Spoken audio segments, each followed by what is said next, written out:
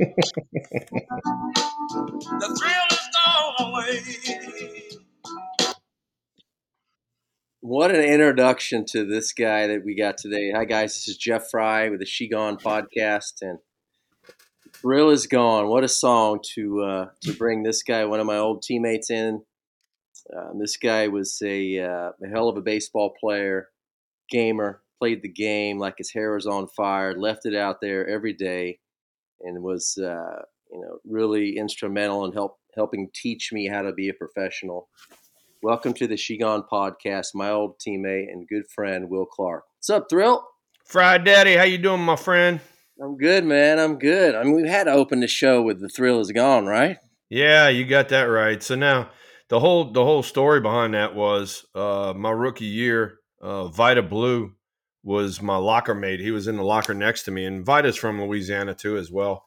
And he said, "Hey man, you got an answer machine?" I go, "Yeah, I got an answer machine." And so he handed me the tape of "The Thrill Is Gone" by BB King, and so I put it on my answer machine, and we went on a East Coast trip. We were gone about 10 days. I come back, I got like 72 missed calls, and it was all my idiot friends going, "Hey dude, didn't want anything, just wanted to listen to the song," and they'd hang up on me. So I had to take the recording off because my idiot friends kept calling up. So where did the nickname Thrill come from? So my rookie year, we were in spring training, and Bob Brenly and Mike Krukow came up with it because I was kind of setting the Cactus League on fire, and I don't know. They said something about he just keeps thrilling us, and the thrill, and it rhymed, and it just stuck. And till this day, I think it's an awesome nickname. And then there's so many people that don't even call me Will anymore. You could just call me Thrill, or Hey Thriller, or something like that. That's cool, man. That's cool. I had a few nicknames coming up through the college and the minor leagues. I think one of my least favorite was Weasel. And Dougie Witt used to call me that. And I got that nickname because my teammate in Butte, Montana, asked me one day we had an off day, and we had a bottle of Mad Dog 2020 and halfway gone. And he says, "How much will you give me if I down the rest of this?" And I said, $5. And he slammed it down. And he asked for his $5. I said, "I'm not giving you $5, you idiot." He goes, "Oh, you weasel, you little weasel." But most people call me Fry Daddy or Frito. I got the nickname Frito when I was with the Red Sox. Mike Stanley gave me that. But we hardly ever called each other by our real names. No. I mean, that's the great part about baseball. I mean, especially the older guys, they always gave, people nicknames, and some of them stuck, some of them didn't stick. But then, if it didn't stick, they'd give you another nickname. Or if you did something stupid on the field, they gave you a nickname because of what you did stupid on the field. And, it's kind of funny. I mean, that's how baseball players are. And, nicknames are a part of the sport, and I think it's fun myself. Me too. And I was actually going through, I know we played together in 94 and 95, and I was going through the rosters of the guys we played with. Man, we had some freaking characters, big time. And every one of them almost had a nickname. I mean, Yep. If I say, I'm going to do a little test, and I'm going to say a nickname, and you tell me which player it is. Okay? All right. Ripper. That's Billy Ripken, otherwise known as Riptard. Juan Gonzalez could lay out some absolute pipe with a 35-inch P72. He hit some of the most god-awful home runs I've ever seen. Yeah. Let's see. Pawpaw. Oh, God. Roger Pavlik, Pawpaw. Walked around like every bone in his body was hurting. He'd just gimp around the whole time. Go out there. He was a right-handed pitcher that kind of threw across his body and dealt, and was a big part of our team's, getting on the winning track there in Texas. No doubt. Made an all-star team one year. Yep. This guy had a couple. I'm not sure what his nickname was when I left, but it was either Rojo or the Red Baron. Yeah. Everybody was the Red Baron. Rusty Greer. Rusty came up. He was a rookie right there about the same time you were. And Rusty was my locker mate in Texas. He sat on the other side of me, and not only did we talk a lot of shop, but I wore him out as a rookie. So he learned the game pretty quick. One of the better hitters in Texas Ranger history as far as what he could do. I mean, in 300 hitter, hit the ball all over the yard. He actually, believe it or not, moved into the 3 slot in the lineup, and I moved from the 3 slot to the 5 slot. Really? Well, he was. He didn't really play near as long as you did, but I mean, when he played, I think 8 or 9 years, but he was pretty damn consistent. I know that. Yep. And he was one of the big reasons why Kenny Rogers had that perfect game. He made a diving stop there in the ninth inning to rob somebody of a base hit and preserve the perfect game for Kenny Rogers. Yeah, I think it was D. Sarcina. I think made the last Yep. out. I think you're right, Gary D. Sarcina. Yeah, I was in the dugout. I didn't play that day, and I was probably more nervous in the ninth inning than any game I ever played in because I wanted Kenny to get the perfect game so bad.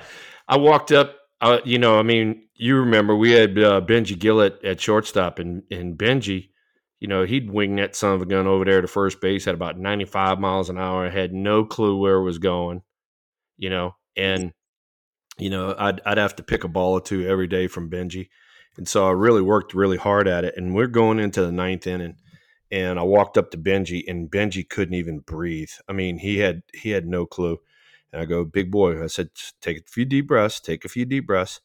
And he goes, okay. He goes, hey, I'm nervous right now. I said, big boy. I said, everybody's nervous. I said, but this is the time of the game where you want the ball. All right, you want the ball hit to you. And he goes, oh, okay, all right. I said, and whatever you do, do not throw the ball high. If you're going to do anything, throw the ball low to me. I'll pick it for you. He goes, oh, okay.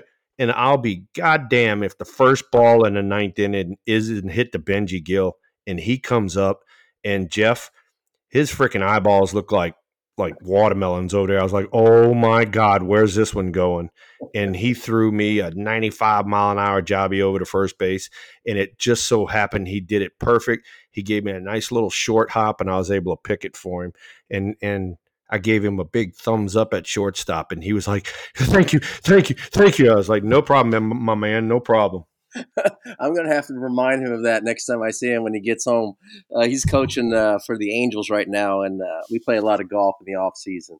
Good. Please tell him I said hi.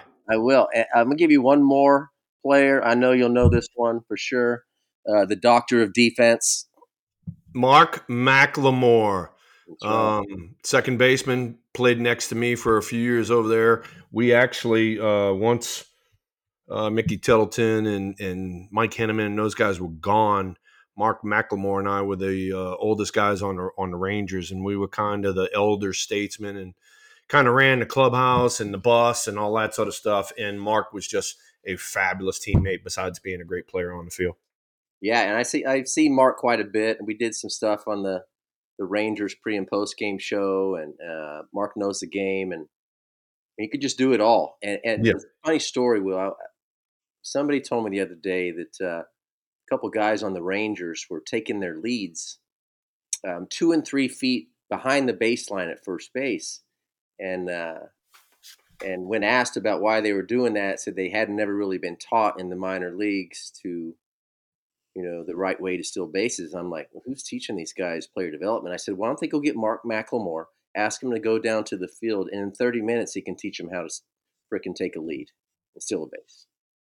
That's the truth there. I mean, that's the one thing about our generation was we practiced, all facets of the game. And because you practice it as well, was the base running aspect. You do not have to be the fastest guy on the field, but you have to run with your head up. You have to know who's a good thrower, who's not a good thrower. When can I take a base? When's not a good time to take a base?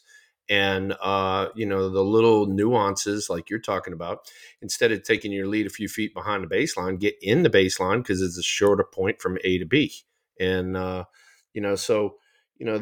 are little nuances of the game that veterans pass down to younger players. And that part of the game is kind of going by the wayside right now because a lot of the guys that are playing the game don't know it now. Yeah, and the guys teaching them in the minor leagues didn't play. It's hysterical. I mean, not only that, but I mean, you know, there we you got guys who are major league, hitting instructors, and they never got out of A ball. It's like, dude, you never got out of A ball. How are you going to teach me how to hit? Right. I got 7,000 at bats in the big leagues. It's like, shut up, move out the way. Here, I'll teach you a few things because you've never been in this situation. And for me personally, I mean, it's tough to look at sometimes. Oh, me too. Me too. And back to the base running thing, I remember my first year in rookie ball or short season, our manager was Bump Wills. First day, he took us around like the field. This is how you take your lead at first. This is how you run through the base. This is how you take a turn. You go to take your lead, right, left, crossover, whatever. Always keep your head up. Then you go to second base. When you get 2 outs, you take a deeper lead. You walk in, and that whole routine would take 30 to 45 minutes. You do that every year in spring training again. I had Davey Lopes was our one of our coaches when Kevin Kennedy was here, and it was easy. It was. This is what we're going to do. We're going to all be good base runners. You don't have, like you said, you don't have to be fast, but you're going to know what to do when you get on base. We're going to know that with 2 outs or no outs, you're not making the last out or the first out at third base. Yep. When you're at Yep. You're second right. You're base, right. when you're at And second. here's another thing. Because it was part of our routine. But I mean, we took batting practice every day, and then you're talking about in Texas where it's 1,000 degrees sometimes in the summer. And now, I look out there. I work for the Giants now. I look out there, and we'll have 4 or 5 guys taking batting practice, and so I'll go up to like the hitting guys, and I'm like, hey, where's the rest of the dudes? They go, oh, batting practice is optional. And I go, excuse me? Optional? We got 8 guys in the lineup hitting below 220. It ought to be freaking mandatory, Mm-hmm. you know? And here's another thing. This is the common sense part. You're going to play 81 games in this ballpark. All right. And for Texas, it's Globe Life, whatever. I want to go up there and I want to have as many at bats, as many plate appearances, as many swings as I can in that ballpark, in that batter's box to figure out, okay, the ball goes this way. The ball doesn't do this over here. The ball does this. And I just don't get it now with the modern day players. I don't either. And every batter's eye is different too. You want to get in there so when you step in the box, you feel like you've been in this position before. And Yeah, exactly. actually, And here's another thing. You and I talked about this a lot, Jeff, was, you know, you jump in the batter's box, and especially if you're in a little bit of a funk, you want to see what the ball is doing off the bat. You want to see, all right, am I slicing up underneath it? Am I getting up under it? Am I getting through it and hitting those god awful 2 irons? Those kind of things. And you cannot see that when you're in the batting cage and just hitting into a net the whole time. yeah, yeah. And I actually heard one of the players on the Rangers has yet to take batting practice with the team this season. Oh wow. Can you Put it this imagine? way. Put it this way. That wouldn't be the case if you and I were around. I mean, seriously, has not taken batting practice on the field with his team, and we're in almost September. Yep. I get it. I get it. We got the same kind of mentality over there. And then another thing too is, hey, look, I get I get doing that, but we have to be consistent defensively. All right. Because you're going to have the 0 for 4s with the 2 strikeouts. And nowadays it's 0 for 4s with 4 strikeouts. Mm-hmm. But, you cannot have defensive lapses. You have to practice defense.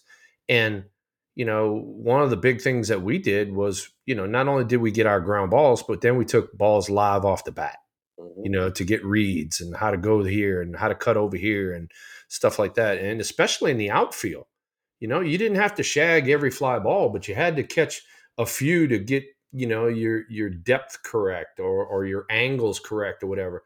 Man, I watched some of our outfielders. They haven't been in the outfield for months. And yet at the same time, they're going to go out there on the field during the game and expect to perform at a high level. And they wonder why they can't get to certain balls. Yeah, it doesn't make sense. I mean, what our BP was generally 45 minutes, 3 15-minute groups. One you'd hit in, one group you'd take your ground balls, and whatever you're going to do every day might be different. You might turn double plays, you might take throws from third base or first base, and get your work in for at least 30 minutes. Then if you want to go out, shag a few BS in the outfield and relax. But we always did at least 30 minutes. 2/3 of batting practice was work. Totally agree. Totally agree. Because you're working not only on the offensive side, you're working on a defensive side. Then after you get your work out the way, all right, it's time to be a teammate. Let's go out here, like you said, and BS with the boys. And hey, how you doing? How you feeling? What's going on with the family? All that kind of stuff. And make everybody be part of the team. Yeah, and I know that I left right before you guys had more success here in Texas, and but I remember those teams we were on. Man, we were a pretty tight knit group. We did stuff together off the field. We'd have a few beers in the clubhouse, talk shop. Nobody was busting it out of the clubhouse in 10 minutes to go back to their room and play video games. We did stuff together. I mean, we were like a family, and Oh that's what hell yeah, made it fun. hell yeah! And that was something. That some of the veterans, the Mickey Tettletons, Mike Hennemans, myself, guys like that came maybe from other organizations. We brought some of the good stuff from the other organizations. And one of the big keys, and this just as much as I do, you can't have those little cliques in the clubhouse. You can't have, the white guys over here and the Latinos over there and the black guys over there. So, I mean, we did mix it up. And it's like, hey, come on, we're going to dinner tonight. And, invite half the team to go to dinner. And then the next night we go to dinner. Hey, invite the other half the team. And you know what? I mean, that was how, like you said, we became a big family. And when we got out on the field, we played together as a unit. Yep, yep. I just thought of another nickname real fast for you. I know you'll know it. Redbone. Oh my God. Red. Daryl Hamilton? No, no, no. He used to always say that a blooper was a blookie man. Oh God, who are you talking about? Gary Reedus. Oh my. Believe it or not, I only was with Gary for like part of a year. I didn't even hear him be called Redbone. Yeah. Well, Red. I think we mostly called him Red. Okay. But All right. he was came up with instead of calling it a blooper or a Texas leaguer, he called it a blookie man. Oh, okay. All right. He was a Well, great. I can tell you one thing. What them bloopers right there save a lot of offers, partner. I take him every time, Yeah. especially even when you break your favorite bat. If it dies a hero, you'll take it every time. Yes, indeed. So have you ever told everybody all the story about your bats? Oh yeah, You yeah. told them that? Oh yeah. That I was planning on doing that today. We Yeah, might as well do yeah. it now. So, Cats so out. Jeff Frye, ladies and gentlemen, he was first second year player, and we had a rule that you had to pick up your bats around the batting cage, and you didn't want people stepping on the bats and maybe twisting an ankle, stuff like that. Plus, it was hey, look, you take care of your own equipment, and so. Once or twice, there were bats laying around the batting cage. They had the name Jeff Frye written on them, so I'd turn them around and bash them up against the batting cage and break the bats. And our host here, Jeff Frye, comes up to me and goes, "Hey, man, you're breaking all my bats." I'm like, "I told you there's a rule. I'm not breaking my ankle because you're lazy." And so Jeff Frye figured it out. I got to give you props. You started taking care of your equipment. We didn't have any problems at all. No big deal. So you fast forward a little bit, and then all of a sudden Jeff's in Boston, and we come into Boston. And when you're the visiting team, you hit after the home team. And I walk up there, and sure enough, there's a Jeff Frye bat laying on the ground right by the cage. And I picked it up. I broke it. And I think you got a base hit that night. And you came down to first base and you go, "Thrill, did you break my bat again?" I go, "Yep." He goes, "Oh, man." And you picked up the bats the rest of the time we were there. Oh, I was so mad. I remember. I think I was hitting second, and I went. A lot. I was one of those guys that I wanted to use the actual bat that I was going to use in the game a little bit in BP.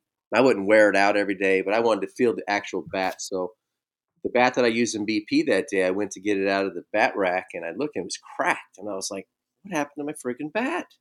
And I was looking around the dugout. I was like, "Anybody know what happened to this bat?" And Will Cordero called me down. And he goes, "Yeah, Juan Gonzalez told me that Will Clark broke it." I was like, "Mother flipper." And actually, I got to base on base 3 times that night because I remember because I was so mad at you. I was like, "I'm gonna freaking go down there and let him know how I feel." You learned my Hey, lesson. that was the rule. You broke the rule, Jack. I know, man. You had to pay the penalty. We used to have some rules back then that there was you didn't break them or you suffered the consequences. It's There you go. as a There you pitcher, go. if you gave it up and came out during the middle of the inning, you didn't dare go up to the clubhouse before the inning was over. Now, No, you did no not. No, rule you did anymore. not. Hey, look, that's the thing. Hey, look, if you had and this was our rule, and you knew it because we talked about it in the bag of the plane.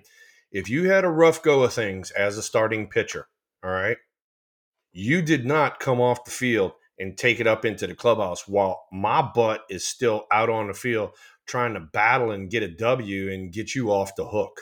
Mm-hmm. If you want to be that kind of person, a self-centered type of person, you're not good for this team.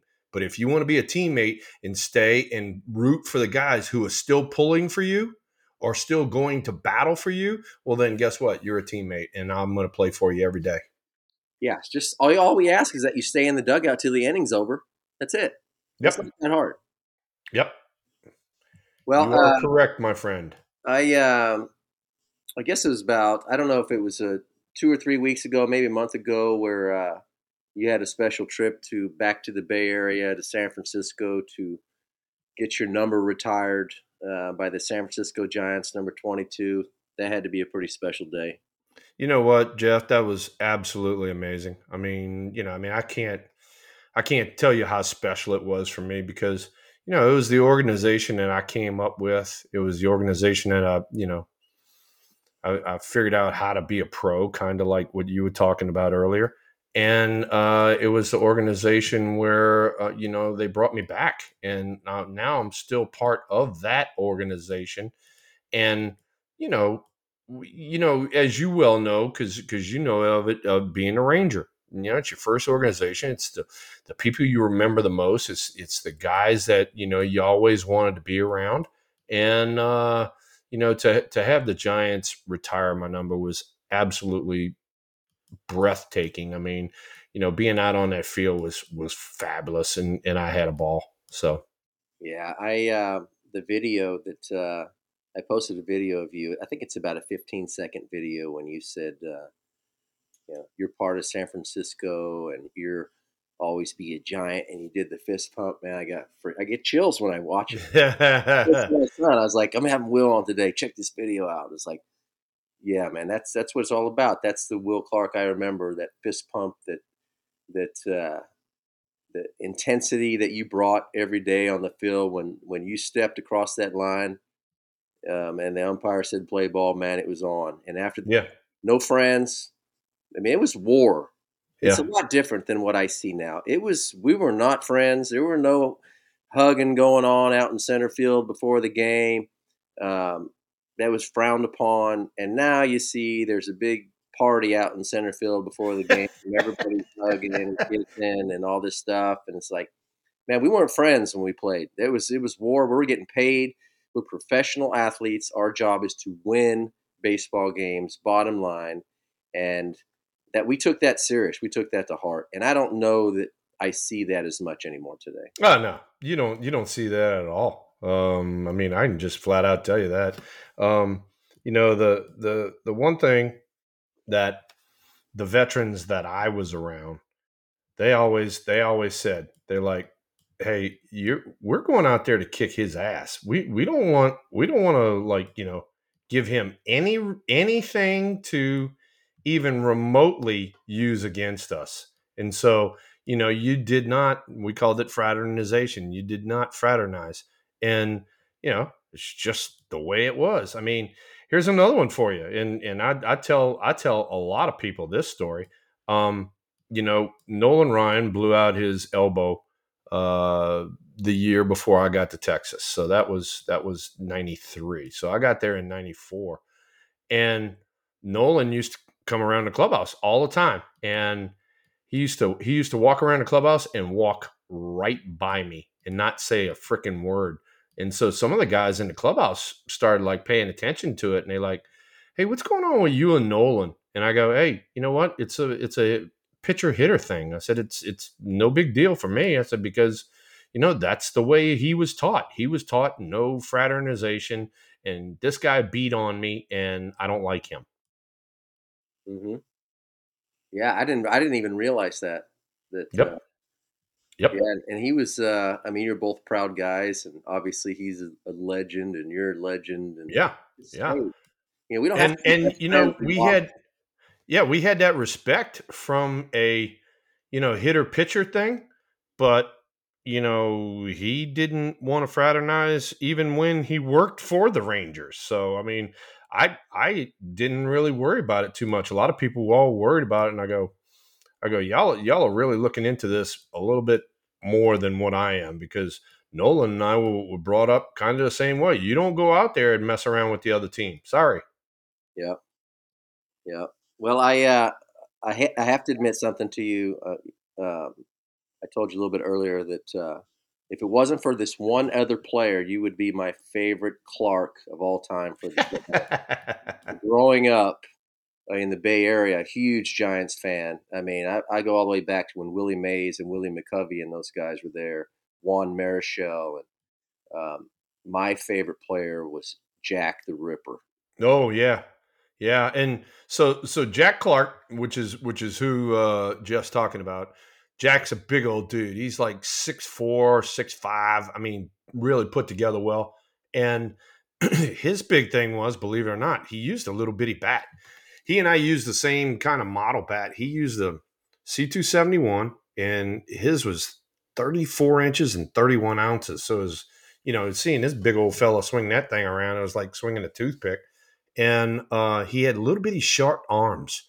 And so one of the things that we even talked about it in the pitchers meetings, were since he's got the short arms, he actually like swings over the top of a lot of stuff on the inside corner. And so we used to just, I mean, legitimately just throw him sinker after sinker after sinker on the inside corner, and he just kept pulling it down the first baseline, or excuse me, down the third baseline foul. And that's how we pitched Jack Clark, just because he had the short arms. Yeah, he took a hack. Oh yeah, that's why he was called a Ripper. If he caught a hold of it with that little bitty C271, that son of a gun got after it, pal. Yeah, I want to see what his exit velo was. Yeah, no, yeah. All you dummies that believe in that exit velo, y'all can kiss my ass.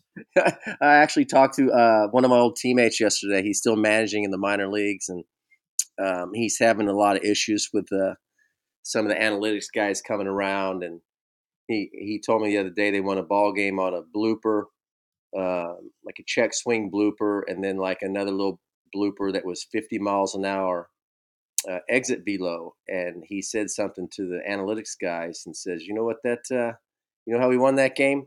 50-mile-per-hour exit velo. So I'm tired of hearing your crap about exit velo." I said, well, I mean, for development purposes, aren't we trying to encourage these guys to hit the ball hard? He goes, yes, but we'll also, you know how to spell fun in this game? It's WIN.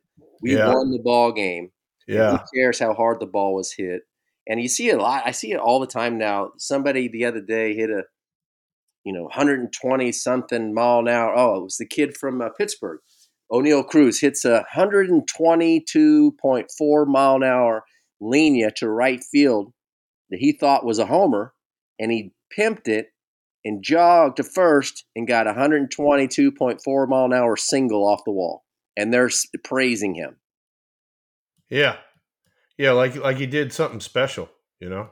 Yeah, it's the same as a Blukey man. It's Gary Yeah, Lewis. It's the yeah. single. It doesn't matter how hard. And there's Nope. not one player that I know of that would rather hit a 120 mile an hour line out than a 50 mile per hour blooper for a hit. Not That's one. right. That's right. Hey, look, another thing too.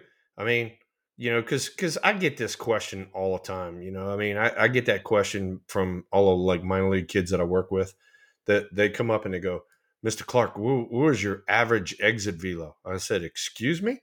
They go, your average exit velo. I go, well, if I hit the shit out of one and I took a left hand turn at first base, I said, it was pretty hard. If I hit the shit out of one and I took a right hand turn at first base and I went back to the dugout, it wasn't hard enough. That's good. That's good. And I mean, I don't know what you, I mean, I'm pretty sure I know what you think of this. I saw a video the other day. This kid, high school kid, more power to him. The kid's working hard. He's lifting weights and he has one of those pocket radars and he's hitting the ball off a tee and he overswings and rolls over a ground ball to short and says 93 miles per hour. And to me, that's what's wrong with this because I worked with some kids. I did a camp and they had the blast motion thing on the bottom of the bat. And I asked this kid, I was like, when you go in there with this on your bat, are you trying to swing harder to get a higher reading? He's like, yeah. I was like, well, that defeats the purpose of this because I see these swings off a tee. I know you've never swung 100% hitting a ball off a tee in your life because I see the video. They still post a video of you, Will, I think in your Yep. lodge. It's a Yep. nice, smooth, fluid swing, level, just trying to get the barrel to the ball. So these kids are swinging out of their ass to get a high reading, and it's not helping them. No, I totally agree with you. And so, like you said, if you do follow me or whatever, I was giving a kid a lesson during COVID and I'm probably going, I don't know, 70%, maybe 75%. And to do exactly what you just said, I want to get nice and smooth. I want to get my timing. I want to make clean contact. And then what you do is you start ramping up the effort level as you are taking batting practice, getting ready for the game. But when you are in the cage and you're working on things, because I'm thinking the whole time I'm working, right? And Mhm. so when you are thinking, you're not necessarily concentrating on the ball 100%. You're thinking about, all right, my hands got to be here, my feet has to be here, all right, I got to get the elbow here, whatever. And so to watch, some of, as you well know, some of the kids now and kind of what you're talking about, this bullshit that they put on the knob of the bat and how I get to the ball and blah, blah. It's like, dude, you still haven't figured out that, hey, look, I got to catch it clean. That's first off. You can't keep hitting stuff off your hands, can't keep hitting it off the end of the bat. You got to catch it on the barrel every time, you know? Yep, every time. And if you hit the tee with the bottom of your bat, it's because you hit under the ball. And you Yep. should be able to hit that ball without the tee even moving. If you have, at least a halfway decent tee, and drive that ball to the back of the cage. I totally agree with you, brother. Totally agree with you. So, that's another thing too. I watch these guys hit in the cage, and we even talked about it. And this goes back to what we are trying to do when we're working in the cage. All right. If I hit a ball in a batting cage and it hits the top part of the batting cage, I'm pissed Hmm. because that's a routine out in a game. All right. I am trying to work on hitting everything head high and hitting absolute rocket after rocket after rocket. And so, you go back to kind of what you were talking about, with the exit velocity and stuff like that, or the launch angle or whatever. I tell everybody and their grandma, I said, if you looked at Tony Gwynn's launch angle, you'd be like, oh, he sucks. But yet he's only got 3,300 hits because all he did was hit one hop freaking rockets up the middle, and so his launch angle is -5. Yep. You Yeah. Well, I know? hear a lot now. I think one of the problems we see in our game is that everybody's being encouraged to hit the ball in the air. And for me, the easiest outs on defense were a pop up and a can of corn fly ball. And the people that are saying that hard ground balls are outs in the big leagues because these guys are too good are full of shit. Because I would take a hard ground ball off a lazy fly ball or a pop up in the infield 100 times out of 100. Yep. Puts Yep. pressure You're on the right. defense. Puts pressure on the defense. And you remember in Arlington, man, how fast that infield was, especially the old Arlington Stadium. You hit a freaking ball on the ground, that sucker's getting through quite Yep. often. Yep. And that's why people ask me, what was some of your better ballparks to play in? And I'd tell them I love like San Diego because Tony Gwynn had the freaking grass cut like it was a carpet, and that ball just shot through there. All you had to do is make good solid contact. You got a knock. Yeah, the old Arlington Stadium, it was faster than AstroTurf.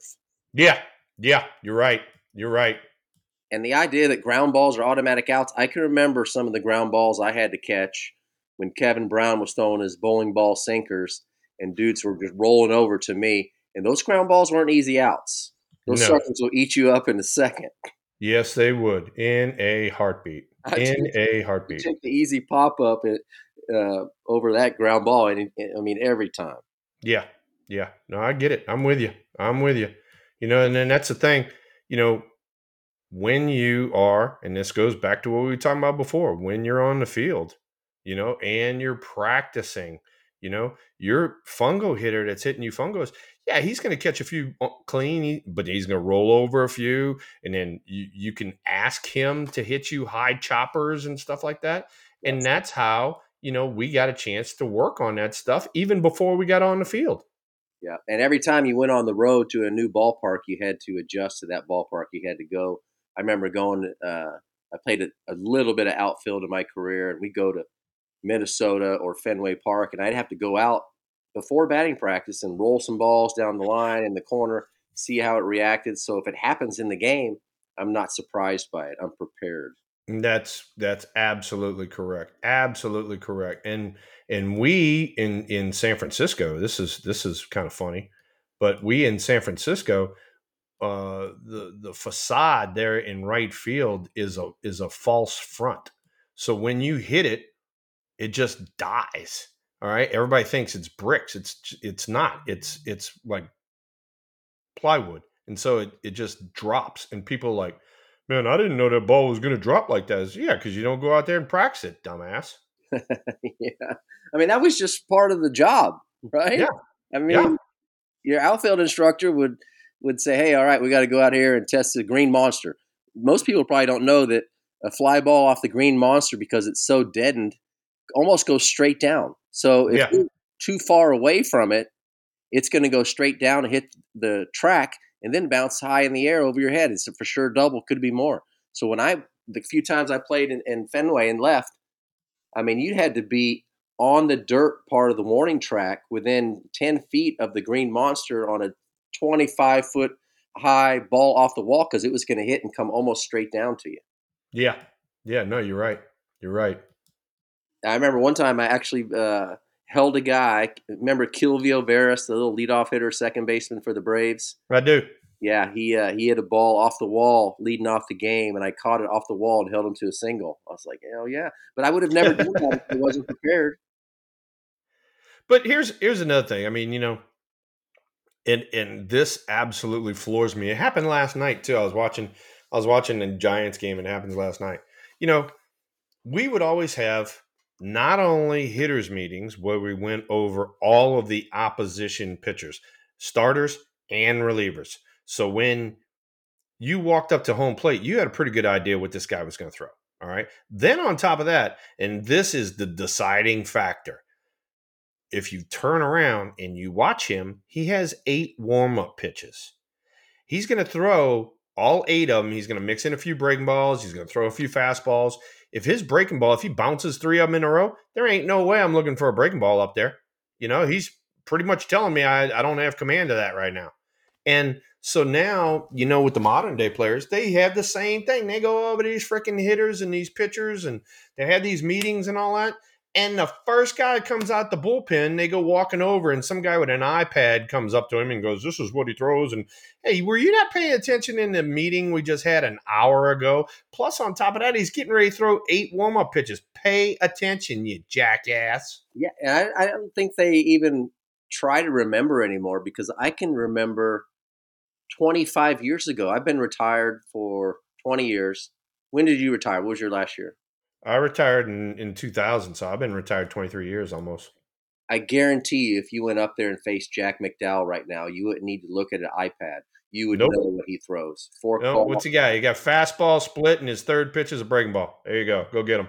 Yeah, and if you faced Chuck Finley, you knew he was going to do what to try and get you out. I know he was going to do it against me. He was going to try to bounce his forkball with 2 strikes. I You knew got that. that right. And I remember that 22 years ago, 20 years ago. Why can't these guys remember from game to game? Yeah, no, it's hysterical. I mean, Fry Daddy, it really is. I mean, come on, man. We just had this freaking meeting. Did you not pay attention? Come on. Get your head out of your ass. Let's go. Yeah, I don't know. It's frustrating. I mean, I love baseball, Wilbur. It's so hard for me to watch. I get so frustrated watching. I get angry. It's like, what are we doing? And I know you had an opportunity to talk. I think you went during the MLB draft this year, and they had an opportunity to talk to Rob Manfred about some of the rules changes he's already made and some of the potential rules changes. And I don't think that the objective was originally to speed up the game. He's just making the game more boring and harder to watch. And if guys like you and I have a hard time watching it, baseball should be concerned because we love baseball. Yeah. Yeah, no. And then to I just put it bluntly. I mean, they babyfying the sport. I mean, you can't go out of your way and make contact at second base. You got to go in straight over the top of the bag. You can't, go around and the catcher, and you got to go straight in. And just all these little stupid rule changes, and then the electronics that are in the sport and all that sort of stuff. Pretty soon here, I'm telling you right now, the way that this is going, they're going to try to get the freaking umpires out the game. And Oh, then the it's gonna umpires be got the union and all that sort of stuff. But that's the way this stupid ass game is headed.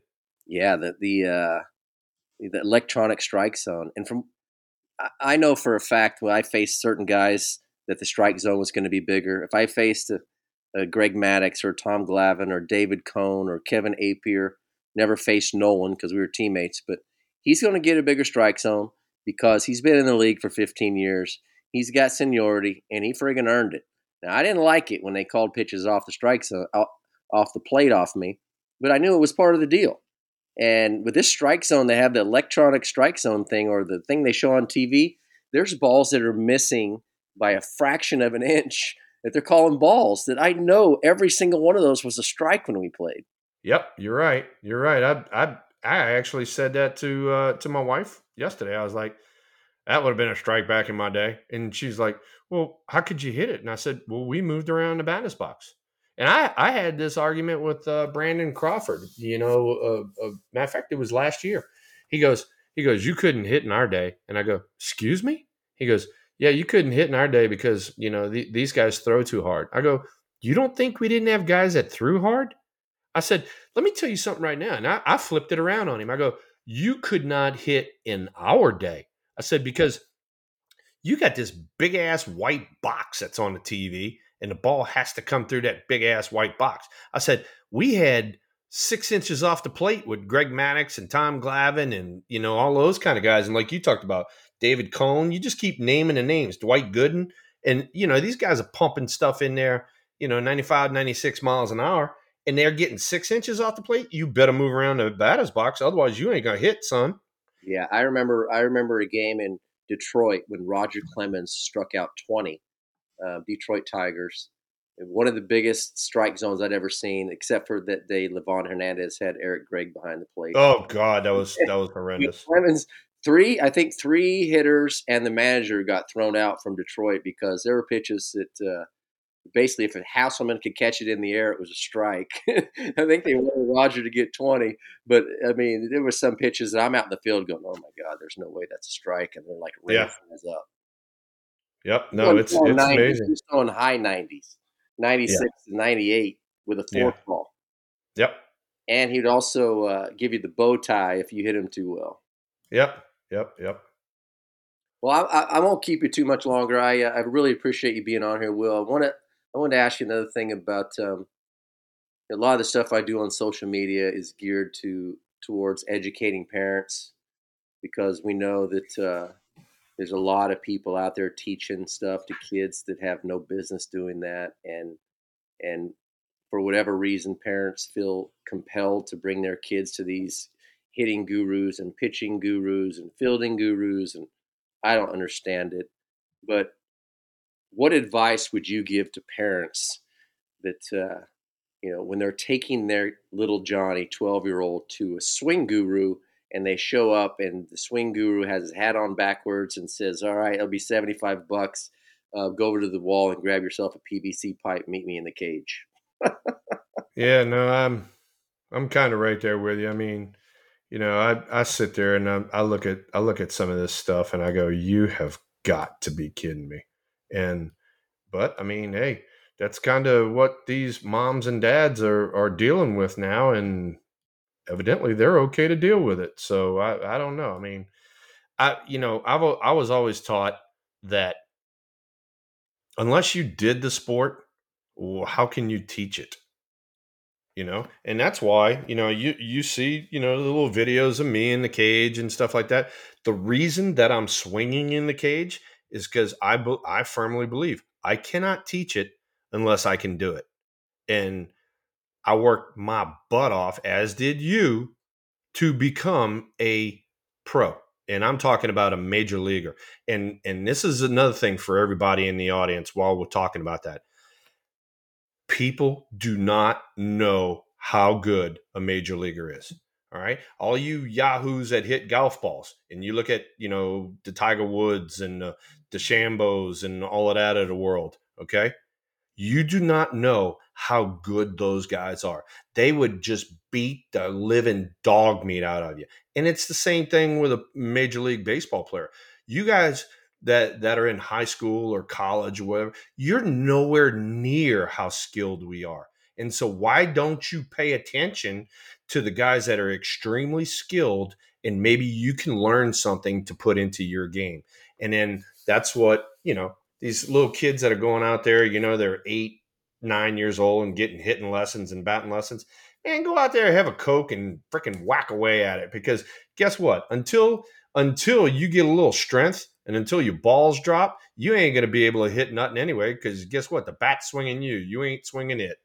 Well, we got to hit that ball in the air. I love when they teaching these 10-year-olds to lift the ball. The field's 200 feet, and it's like, yeah, when he turns 13 and the field's the bases are 90 feet and the mound's 60 feet 6 inches. Where are those 225-foot home runs going to end up? Yeah, no, I'm with you, brother. I'm with you. I remember when the first time that I can remember playing on the 90-foot bases on a real, regulation size field. I hit a leaning to right field with aluminum bat. Man, I was so pumped, and I was about 10 feet from first, and the right fielder, who was my neighbor, this punk kid I really didn't like, he had a great arm. He hosed me out at first base by 10 feet, and I was like, "Holy shit!" I was like, "That's supposed to be a hit." I did everything right, and now I'm going back to the dugout embarrassed. Yeah. We got hosed at first base because the bases are so far. You're like, God damn it! I had to run a long freaking way down here. Yeah. So before I let you go, I just want to know what else you do in your spare time. I know you've connected with my buddy Ricky Rona a little bit. He's the big hunter. I'd Yeah, love for you yeah. guys to get together sometime, have a chance to do some hunting. But what else you do with your spare time? You play golf? You know what? I'm a okay golfer. I'm not the greatest golfer in the world. I'm the guy that I enjoy playing scrambles and making sure the beer lady comes around every few holes. With I'm that that guy. swing, with that I'm beautiful fun to swing, play though. with because I know that I'm not Tiger Woods. I don't stand above the ball and freaking, oh, it's going to break this way, it's going to break that way. No, I get up there and I hit the son of a bitch and I'm like, all right, where's the beer lady? And so that's how I play golf. Like you said, I'm a big outdoorsman, hunting and fishing. Went fishing not too long ago. This weekend starts up dove season, not only in Texas, but also Louisiana, Mississippi. The following weekend starts up teal season, which is a duck. And the whole month of September is alligators down here in Louisiana. So I'll be busy the whole month of September. Ooh, that sounds fun. Alligators. Yep. Yep. A lot of fun. Well, so back to golf real quick before I let you go. Did you ever talk to Dougie Witt about how he hit the golf ball so straight? I did not. Yeah, he had a tub of Vaseline in the basket in the back of his golf cart that I saw him one day. I was like, "What are you doing?" He goes, "Oh, Weeze." He goes, "Put a little bit of this Vaseline on the face of your driver and it takes the spin off. You can hit it straight." I I know you can't imagine Dougie Witt. Oh my God, I can imagine that. How much we love Dougie and how Dougie was. Dougie was one of us. He was like a player to us. He Yeah. wasn't like a bullpen catcher. We treated him like he was one of us. Yep. Yep. And I can't believe he dropped that one on you. It's like, yeah, put a little Vaseline on it. Hey, don't think You I ain't, haven't used it. you ain't cheating, you ain't trying. That's right. That's right. Well, Will, I would like to say thank you very much for taking the time in the middle of your day to be on here. It's always a pleasure talking to you. I'm going to keep fighting for the game on social media, doing some videos. I know we both feel the same about where the game's headed, and that we were trying to get it turned back around at least somewhat to where it was when we played. But I really want to say thank you very much, and you were a great teammate and a great friend, and I appreciate it. Jeff, my pleasure, man. And keep fighting the good fight, because as you well know, I mean, the stuff that we're seeing on an everyday basis is not good baseball. And I think that this game deserves a lot better. And as long as I'm out on the field, I'm gonna be teaching it the way it's supposed to be taught. I'm not teaching all of this bullshit that everybody and their grandma are buying into now. I'm with you, man. And remember to hang on for a quick second at the very end, everybody. That was Will Clark, my teammate, great player. Giants retired his number 22. Well deserved, and it's my pleasure having you on, Wilbur. Thank you, brother. It's Jeff Frye signing off for the She Gone podcast. She Gone. The thrill is gone, baby. The thrill is gone away. You know you done me wrong, baby, and you'll be sorry someday.